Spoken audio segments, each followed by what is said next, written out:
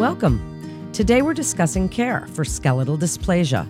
Joining me is Dr. Robert Bernstein. He's a pediatric orthopedic surgeon and the chief of staff for Shriners Hospitals for Children in Portland. Dr. Bernstein, it is a pleasure to have you join us again today. You are internationally recognized for your specialization in skeletal dysplasia. For those who are not familiar, can you explain what it is? So skeletal dysplasia is a general medical term, and it basically describes a set of diseases that affect the bones and cartilage and their growth.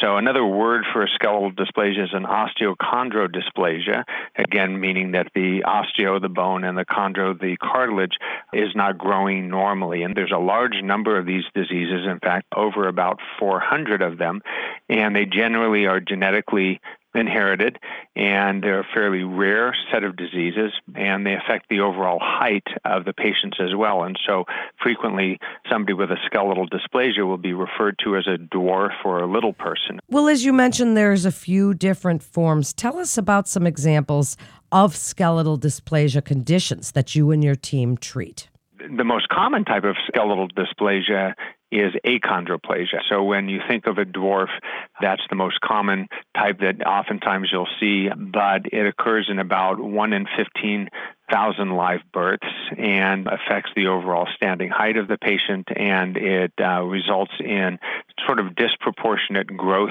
So the upper portion of the arms and the upper portion of the legs don't grow quite as fast as the lower portions. Forehead grows a little bit faster than the midface. So that's the most common type of skeletal dysplasia. But we also take care of patients with spondyloepiphyseal dysplasia, cartilage hair hypoplasia, pseudoachondroplasia, and the list just goes on and on and on because, again, you've got over 400 diagnoses that constitute the entire group of skeletal dysplasias. Well, thank you for explaining that. And as there are so many, is this considered a common condition, and is there a genetic component to it? Yeah, so there's definitely a genetic component to virtually all of these conditions. Another type that also we consider a skeletal dysplasia is osteogenesis imperfecta, which is brittle bone disease.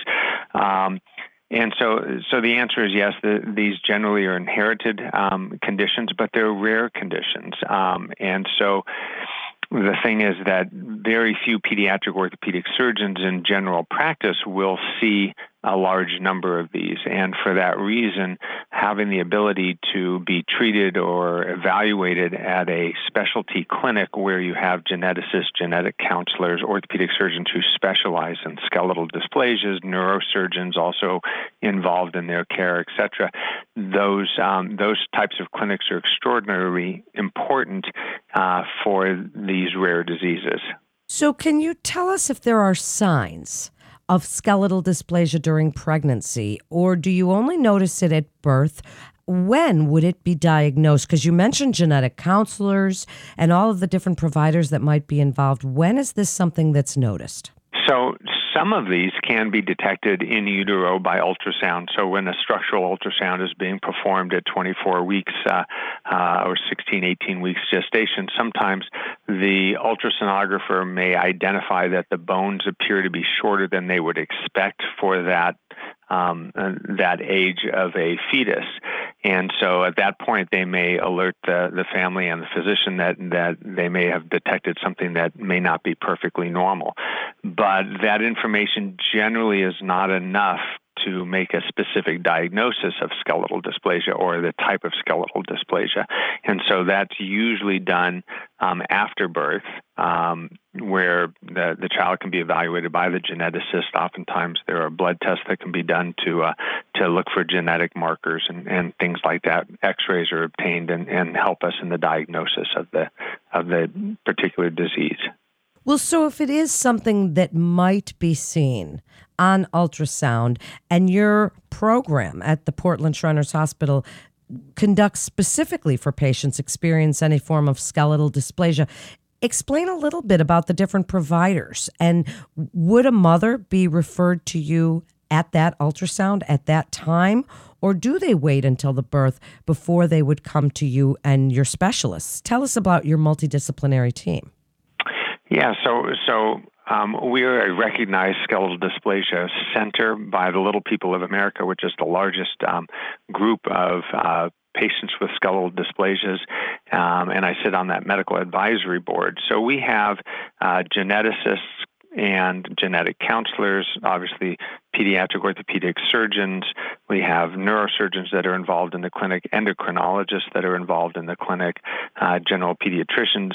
And so all of those are able to provide their input, evaluation of a child, determine what tests need to be obtained. Once we've identified the actual problem for the child, it helps us with the prognosis and what's going to happen over the lifetime of that child. What can we warn the family about? What is it that we can take care of? What sort of other issues? And even though I've focused on the fact that these are bone and cartilage problems, they frequently have other medical issues. So they can have heart problems and kidney problems and neurologic problems. And so it's important for them to be evaluated by a geneticist who has experience in skeletal dysplasias. And even within genetics itself, that's a limited number of geneticists in the country. Are there treatment options? What treatment options does Portland Shriners Hospital provide for skeletal dysplasia? Well, we obviously provide the ability to come up with a diagnosis.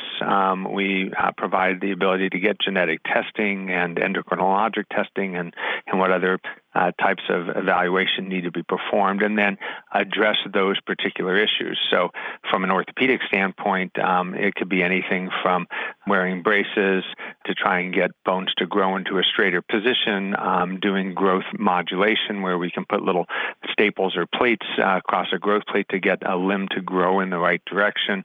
It may involve scoliosis and kyphosis surgery where we realign the bones in the spine to get the patient to stand up in a better position. Sometimes decompression, removal of bone from around the spine if the spinal cord is being squeezed by the bones around them because they're too small. And then other things, osteotomies that realign bones can be performed. So that gives you sort of an idea of most of the orthopedic types of problems. But obviously, if there's an endocrinologic problem, they need hormones or other treatments to adjust how their bones are developing.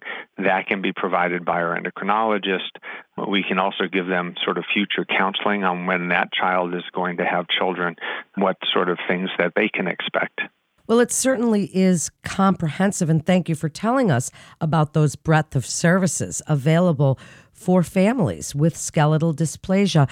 Why is the Portland Shriners Hospital the choice destination for families whose children have this? Please wrap it up for us and tell us why you are so unique at this. Well, we're one of a very limited number of clinics in the country that provide this kind of comprehensive care. We have all of those specialists so that patients who are certainly in the Pacific Northwest have the ability to come to see us, although we have patients that come from all over the country and the world that will come and visit us to be evaluated and treated. And because we have all of the other components, the ability to not only provide the diagnosis, do the appropriate imaging, have the neurosurgeon, the endocrinologist, the orthopedic surgeon in the room, as well as the genetic counselors and geneticists to provide that information for the family, we're able to provide a comprehensive care map for what that patient is going to require over a period of time and give them the best possible care they can obtain. Well, certainly you can. And thank you, Dr. Bernstein, for joining us again and sharing your incredible expertise. Thank you so much. And that concludes this episode with Shriners Hospitals for Children in Portland. Please visit our website at portlandshrinershospital.org for more information and to get connected with one of our providers. Please remember to subscribe, rate, and review this podcast and all the other Shriners Hospitals for Children podcasts. Until next time, I'm Melanie Cole.